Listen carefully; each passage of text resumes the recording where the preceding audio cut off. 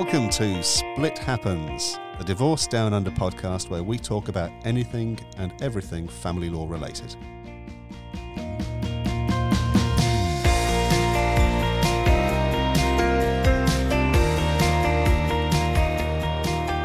Welcome to another episode of Split Happens, the Divorce Down Under podcast with me, Alex, and my fellow family lawyer, Liza. Liza, I thought we would tackle today a difficult topic. It's in the media a lot, and it's one that we as family lawyers are dealing with a great deal, either peripherally or centrally through a case. And this is the domestic family violence issue that's sort of something of a scourge in terms of its media content. I thought we might go through from a Queensland practitioner's perspective. So these are the laws that we'll talk about predominantly in Queensland, although it's pretty much the same everywhere, I've found. It's pretty well mirrored in the other states and territories. Yep. Okay, so let's kick off. What is domestic and family violence? What does it mean? Well, the definition is that it's a pattern of behaviours intended to control or establish power or cause fear by one person against another. So for the lay people out there and those who sit there and go, well, what does that exactly mean? It's not just always physical. It can be non-physical as well. So things like psychological abuse, like intimidating behaviours, financial abuse, coercive control. That's obviously something which we hear of a little bit more, and I'll talk about that later, with coercive control. But yes, so it incorporates a whole heap of things. So basically any sort of behaviour that's is likely to cause some fear or apprehension, and it's really important that it's not necessarily what the person who is doing that who is perpetrating that sort of behaviour. That doesn't matter what they intended to do.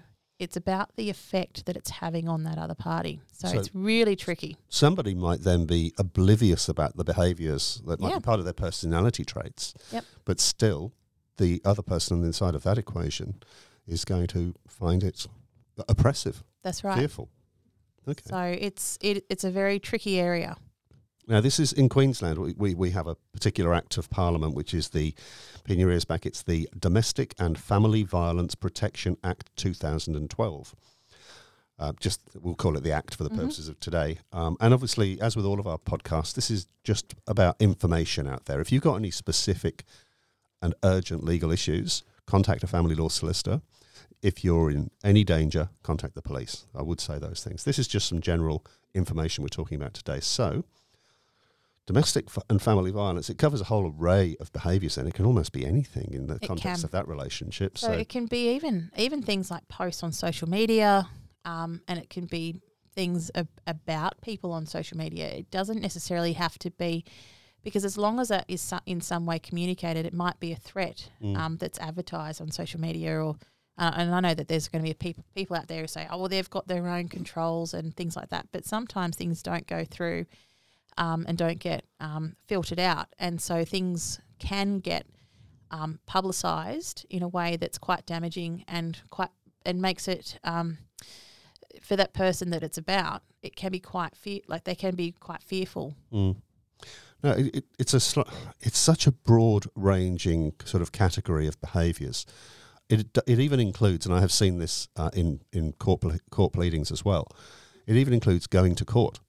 Yeah, it can be where somebody is deliberately using the legal system to oppress the other person. It might create them some financial pressures. It certainly creates emotional and stresses in people when you're being sued for something.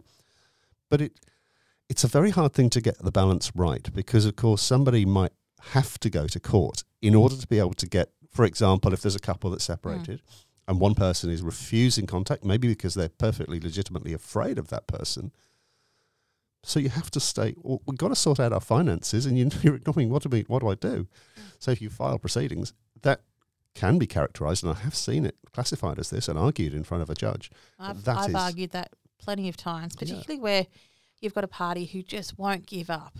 And you might have parenting cases, and it's alleged that the husband, one in particular, I remember a couple of years ago now, husband was alleged to have perpetrated physical and verbal violence as well as emotional and financial abuse on the mother, and also indirectly and exposed the children to that violence by doing it in front of the kids.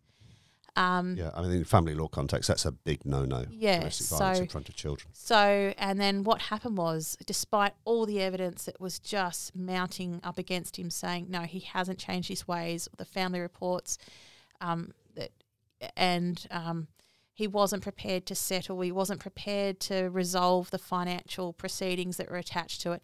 He just kept insisting that he wanted to have time with these kids, even though there was the children's lawyer was against it, the family report writer was against it. There was pretty damning findings about the historical abuse that had gone on, yet he still insisted. And one of the first things that came out of the judge's mouth when we went to trial on it was that he said, this better not be a perpetration of further abuse on the mother. I've read the papers, and if it is, I will be, and they directed it at counsel for the other side. Right. If it is, I will be watching very carefully every single question that is put and every single answer. And the judge really cracked down on it, and I thought it was really, really great to see that someone had, and I know that from an appeal point they might go, ooh, whoops, overstepped the mark there. They've formed this preliminary view. Gosh, but there was a real basis, though, I thought, for the judge saying those things and saying, watch yourself. I'm not going to let this be just further abuse and put the mother through the ringer. And plenty of people do that because there's the financial cost of going to a trial. And so it really is. It's a tough one to try and work out whether or not this is actually abuse or if this is just someone trying to stand up for their rights of a fair trial. And everything really will turn on its own facts. So if you're not sure, then do get legal advice before you embark upon some sort of conduct like that, even going to court. There are, I mean, as we've talked about in other podcasts these days, many opportunities to resolve things before going to court. You're positively encouraged to do that. You don't need to be communicating directly with an ex. You can just do that all through a third party. If you don't want to engage solicitors, then contact a mediator and go through that way. But be very careful. On that, just raise a myth that I see a lot. People are very quick to say, oh, there's an allegation of domestic violence, therefore we can't mediate. Most family law mediations are done via a shuttle mediation, meaning that you're in different rooms. You don't see each other.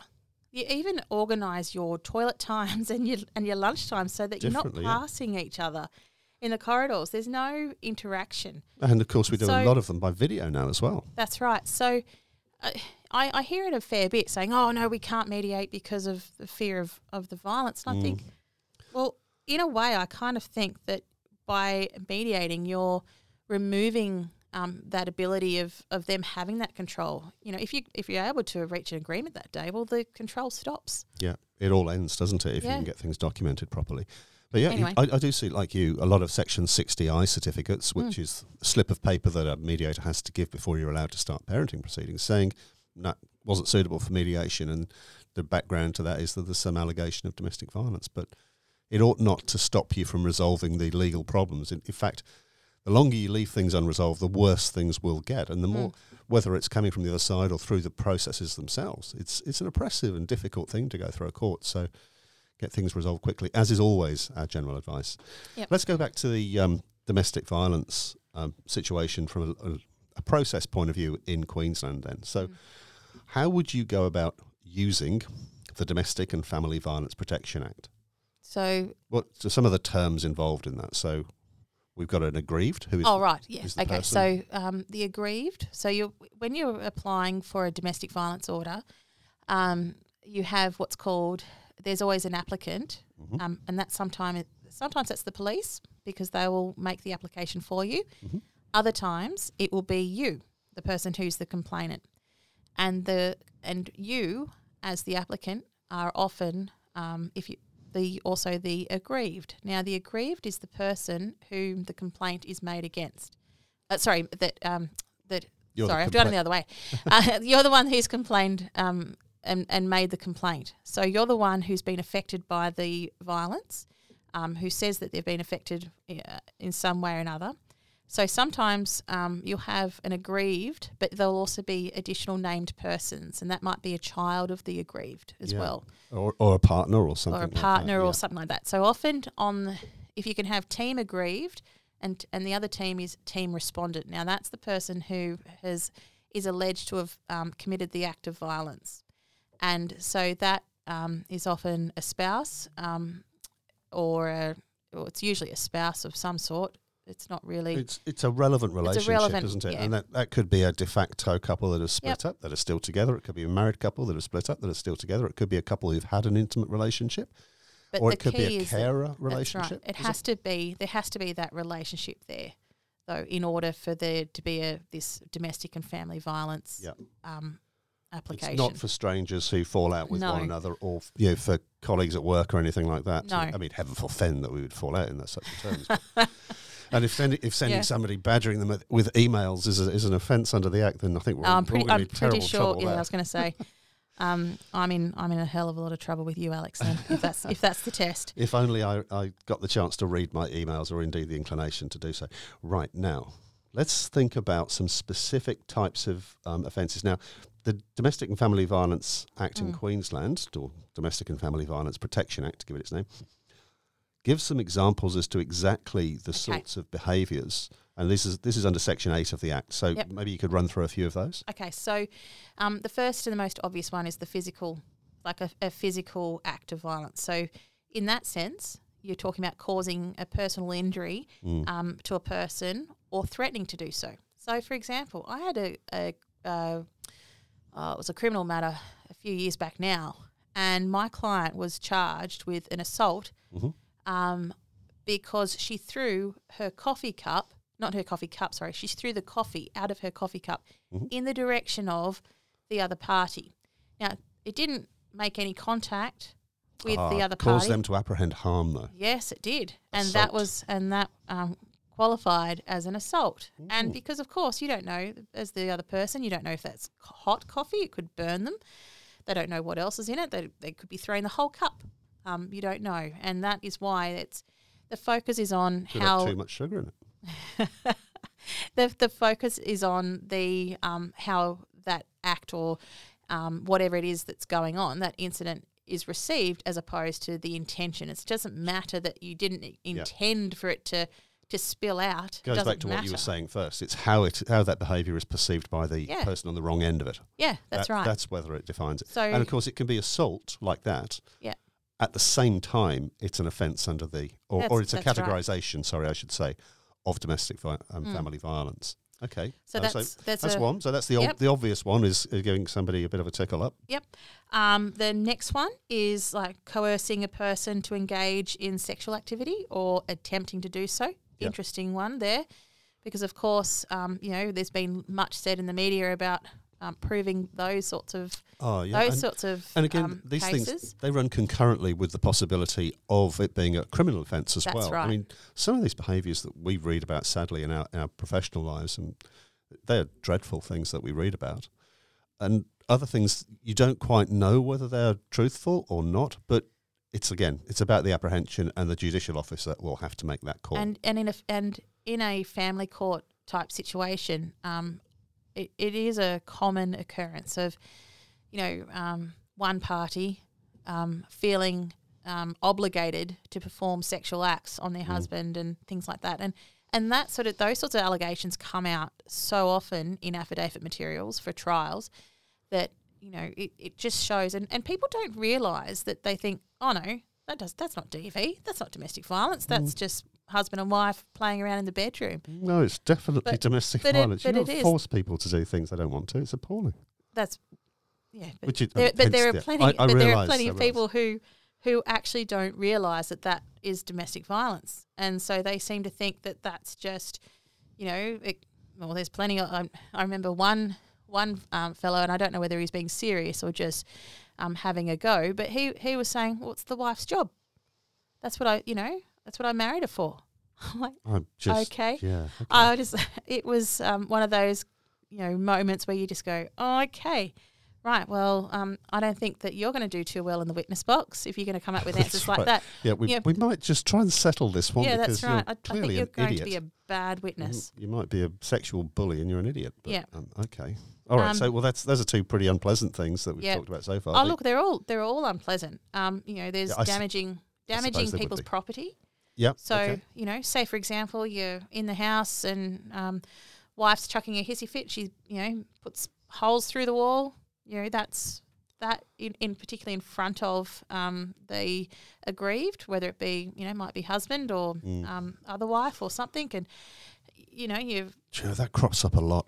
In my years of practice, I've seen many affidavits in which, predominantly it's the wife has said, he didn't used to hit me, but he got so angry and he would punch a hole in the wall next to my head and things like that. Because, of course, we live in these houses with, with plasterboard walls, and it's not that hard to knock a hole through them if you're angry enough. And it's terrifying. Yeah. I must say that in the scheme of things, and as people are listening to this, I think that what they're going to realise is that although what we have always thought are the most obvious cases of domestic violence are probably the least amount of, if I could say, it's the lesser potency of the level of violence in a lot of these cases, because I'm just thinking of my more worst case types of domestic violence, and they are more of the emotional abuse and coercive control. Yep. Because they are the real, and I'm not saying that physical violence is not real violence, because it obviously is, but what it is, it has a lasting impact that affects people's mentality. It affects their mental health. It affects every aspect of their life, and it doesn't stop when the bruise goes away. And so one of the biggest ones that I've always seen is that depriving the person's liberty. So I've had... So how would that show itself? So, are we talking about this? people being chained up or what? Sorry. Well, yeah, not so much chained up, but... sort of under the... So they try not to...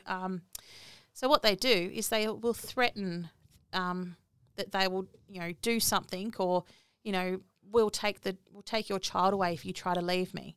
So I had a case, and it's actually happened. I've had two cases, very similar. When the wife tried to leave the husband then rang the police and said, my wife is trying to kill herself. We need the ambulance and the police here. So then police and ambulance turn up, and of course wife's not trying to kill herself. She's just trying to leave the relationship. And police and ambulance doing their bit, they say to the wife, come on, you need some help and all that sort of stuff. She's like, no, seriously, I'm not going to kill myself. It's fine. Please just leave me alone. They don't believe her. So then they have her committed in a mental health facility for the next 2 weeks to check her out for psychological reasons. And that is one of the most appalling things I've ever heard. And it's happened like a similar... there's somewhat similar circumstances in another more recent matter, but it happens to people, and it's really terrifying to know that this sort of stuff happens.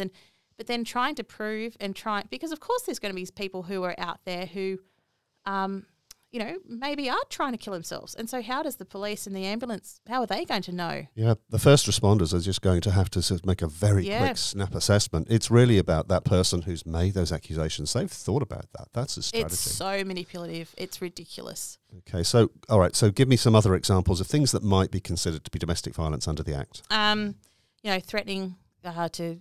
Threatening to kill them, like verbal abuse, things like yelling at them, yelling, you're useless, those sorts of things. There's a bit of belittling behaviours and things like that. Your mother. Don't forget, Fido and little Mr. Tinkles or something. The family pets can get drawn into this. That's right. People threatening to kick a cat or to throw the dog out into the road. These are all things that we sadly see a lot complained about. Sometimes they're true, sometimes they're not. I mean, ultimately, a judge will have to decide that, or in Queensland, typically it'll be a magistrate if it doesn't go in the family courts. Okay. We've got stalking and things like that, so monitoring. Yeah, we live in an age of smartphones and dumb operators, don't we? Yeah, we do. It's very, you see it all the time, people monitoring others' emails.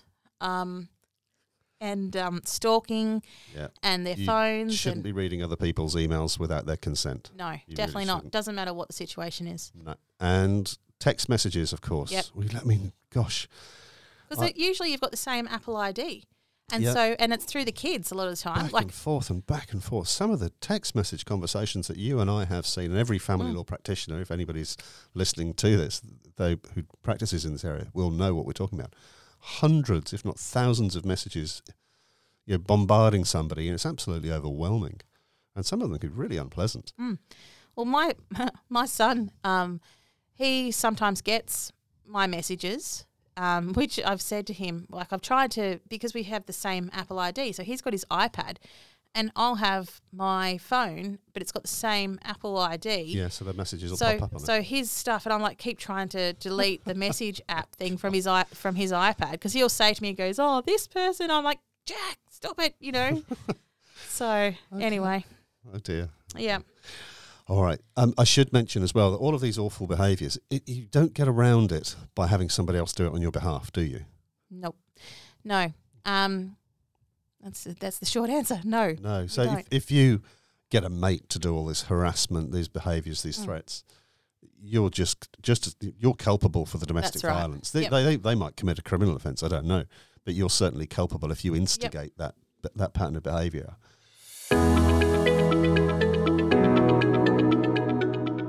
Arbon Legal is proud to sponsor Split Happens. You will be in safe hands with Arbon Legal. For all your family law needs, call us on 0755 62 0444 or visit our website at arbonlegal.com.au.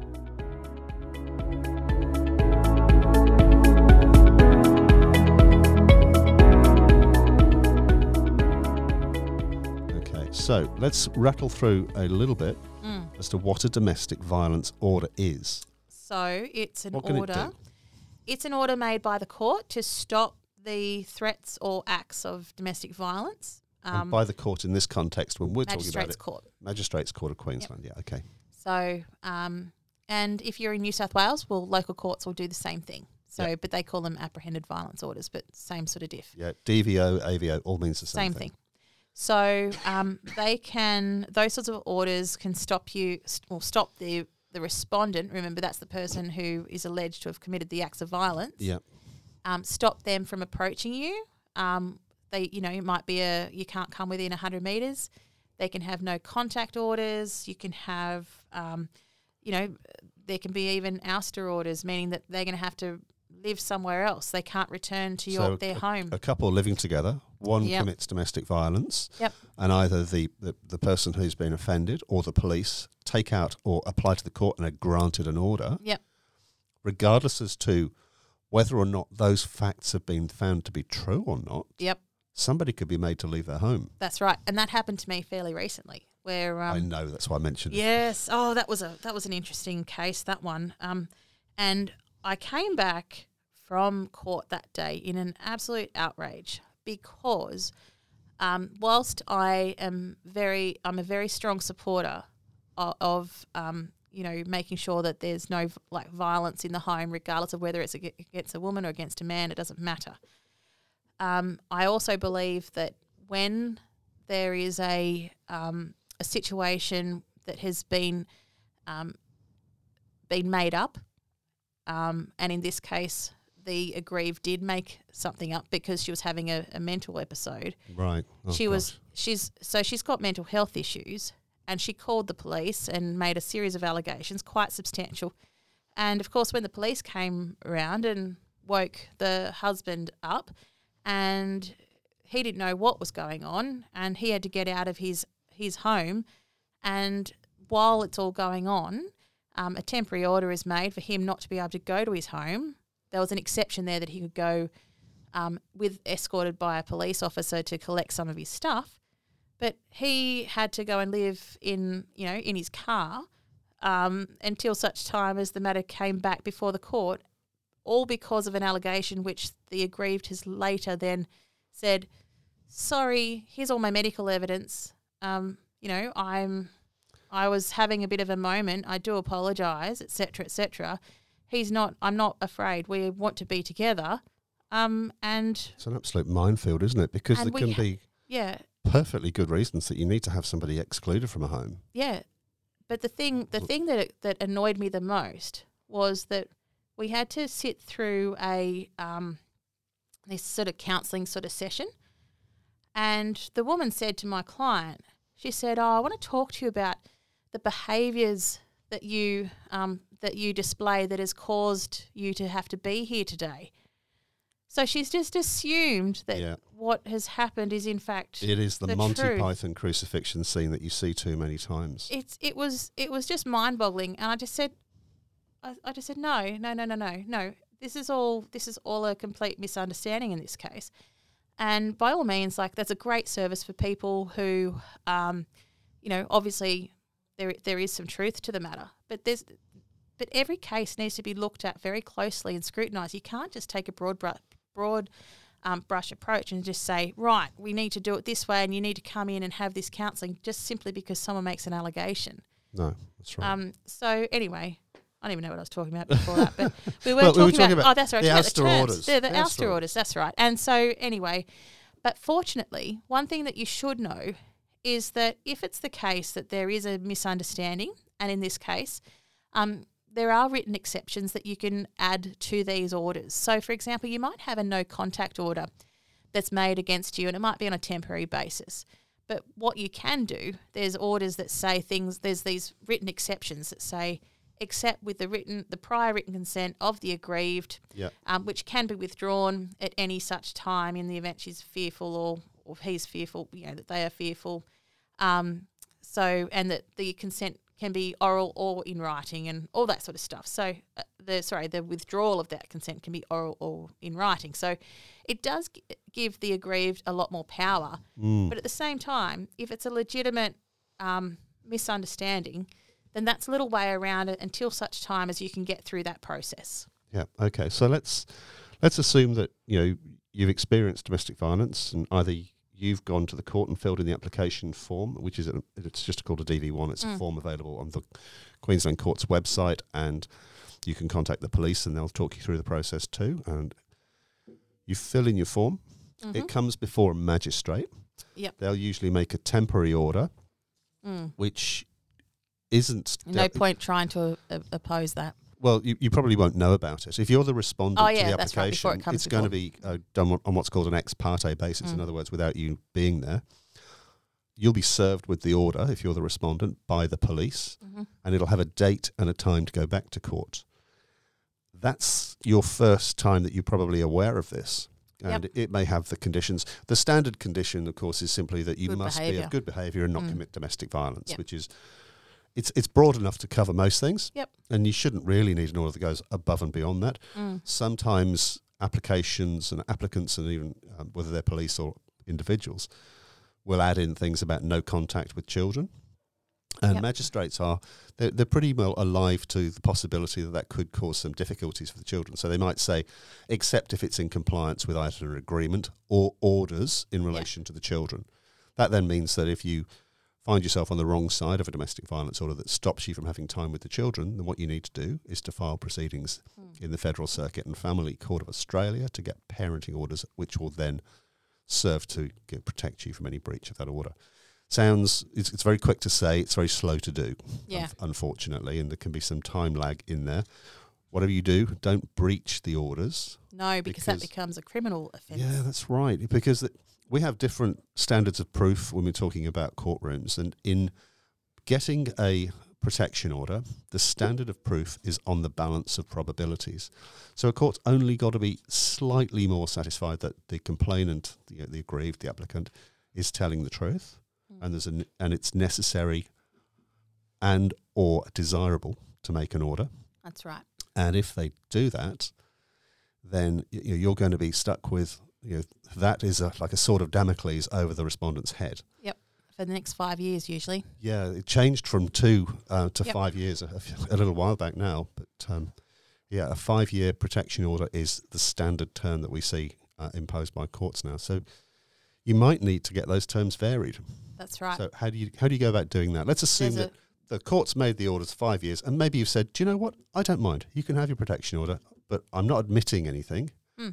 So you can consent to it without admissions. And that's really important. Yeah. You need to make sure it's without admissions. And sometimes it is actually beneficial. If you've got ongoing family court, well, I always still call it family court, Federal Circuit and Family Court proceedings, then it may not be in your interest to have a trial on these domestic violence issues, because what's going to happen is that there'll be questions put to you about these about the violence that is alleged to have occurred, and those answers are going to be taken as evidence, and there are likely to have some findings of fact made in relation to those.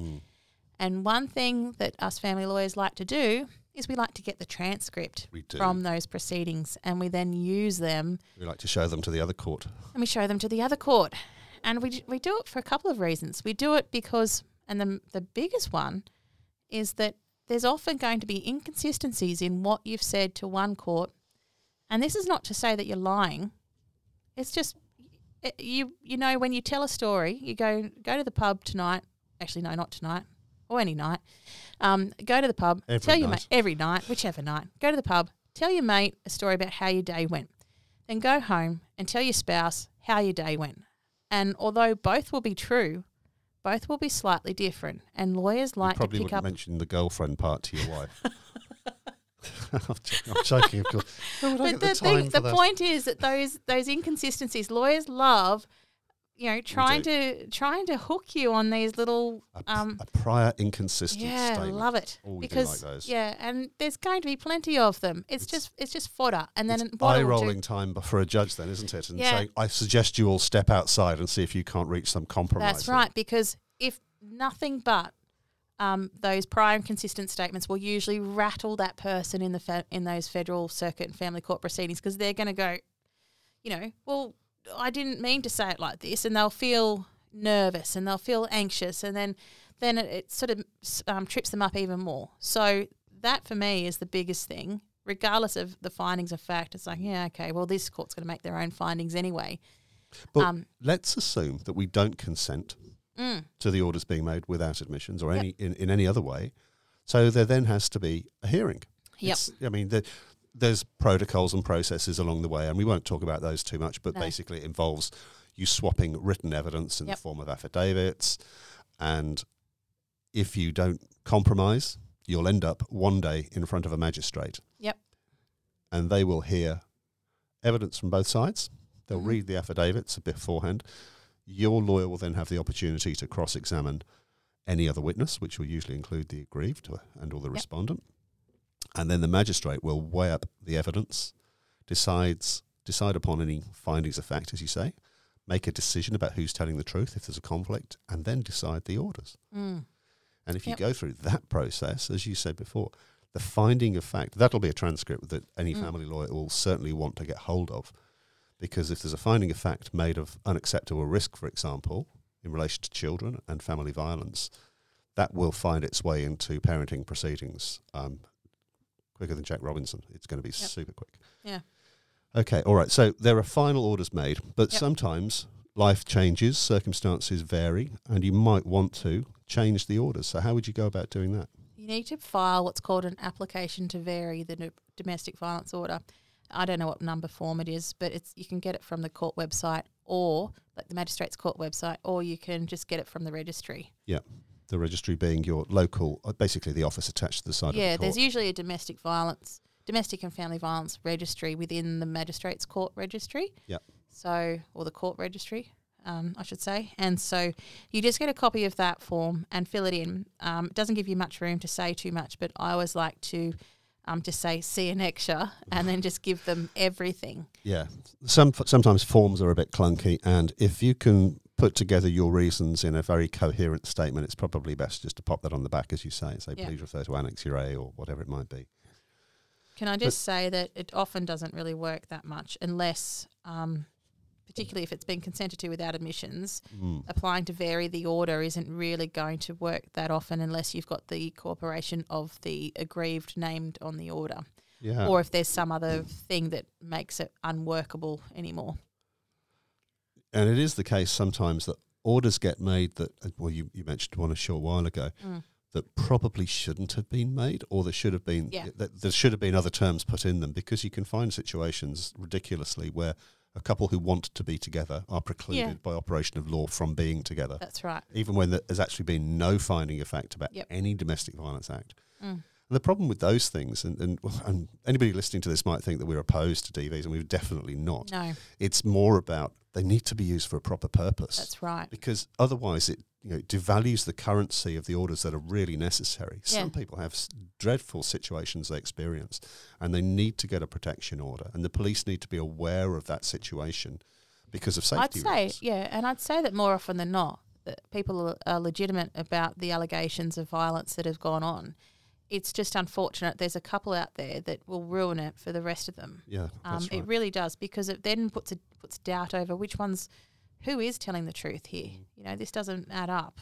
And I think I said at the start as well that, look, a domestic violence order is and can be a very helpful order, document.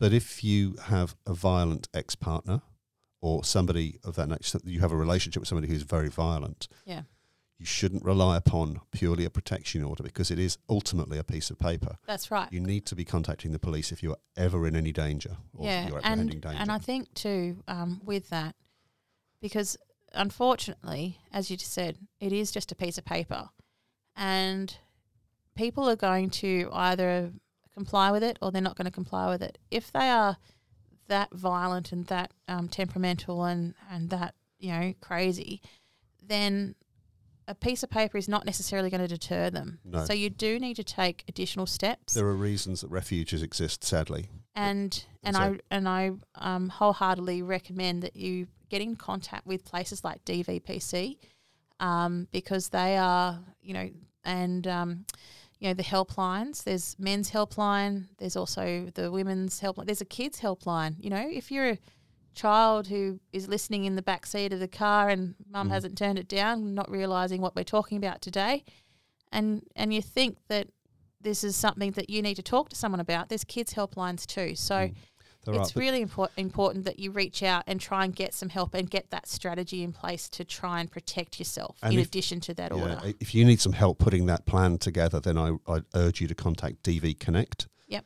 They are an organisation. They're really good. Really will help you. I've had a couple of clients come through there, and they get you into a refuge. They are so good with helping you with things like making sure there's no tracking devices on your phone and your car, all this sort of stuff. So I've had quite a few people in recent years that have fled domestic violence and come through DV Connect, and they are just brilliant out there in terms of helping people, saying just don't respond, turn your phone off, do this, do that, etc. So it's DV Connect. Now, they've got a website, but if you're listening and you just want to get onto this straight away, they've got a phone number, which is 1-800-811-811. You've got any worries about making a plan together for your safety, then give them a call. And if you're immediately under harm, of course, you just phone the police. That's right. 000. Now, if you do have to move out, you might find yourself stuck for money, and you may be in a position to be able to go and seek some urgent and emergency assistance from Centrelink as well. But people at DV Connect and those sorts of organisations will point you in those directions. Yep. So, look, domestic violence it's a modern scourge. We hear a lot about it in the media. There are some tragic cases which we've all come across. They sometimes have interacted with family law and sometimes not. But more often than not, they do. It's where there are children involved. There are partners that have become estranged with a particularly violent person. Yeah. So don't take anything that we're saying, even if we're sometimes a bit lighthearted. We clearly are very serious about this. And if you've got any concerns, please contact us. Or if you've got any questions, please contact us. But not above the police and not above DV Connect. Your solicitors can help you, but we are people that create documents and argue for orders in court. Emergency services will help protect you in that moment. Just on that other note about there is a charity that I'm heavily involved with, and that is called Walk With Us, and they provide meals to people who can't afford it, and they do a lot of fundraising to provide for people, and a lot of them come from domestic violence situations. And so if anyone who's listening wants to donate to Walk With Us, a charity, then please drop me a line and I'll let you know how you can do that. Alternatively, if, any of those domestic violence charities out there, they always need some help. So, if you've got some spare time, that'd be appreciated.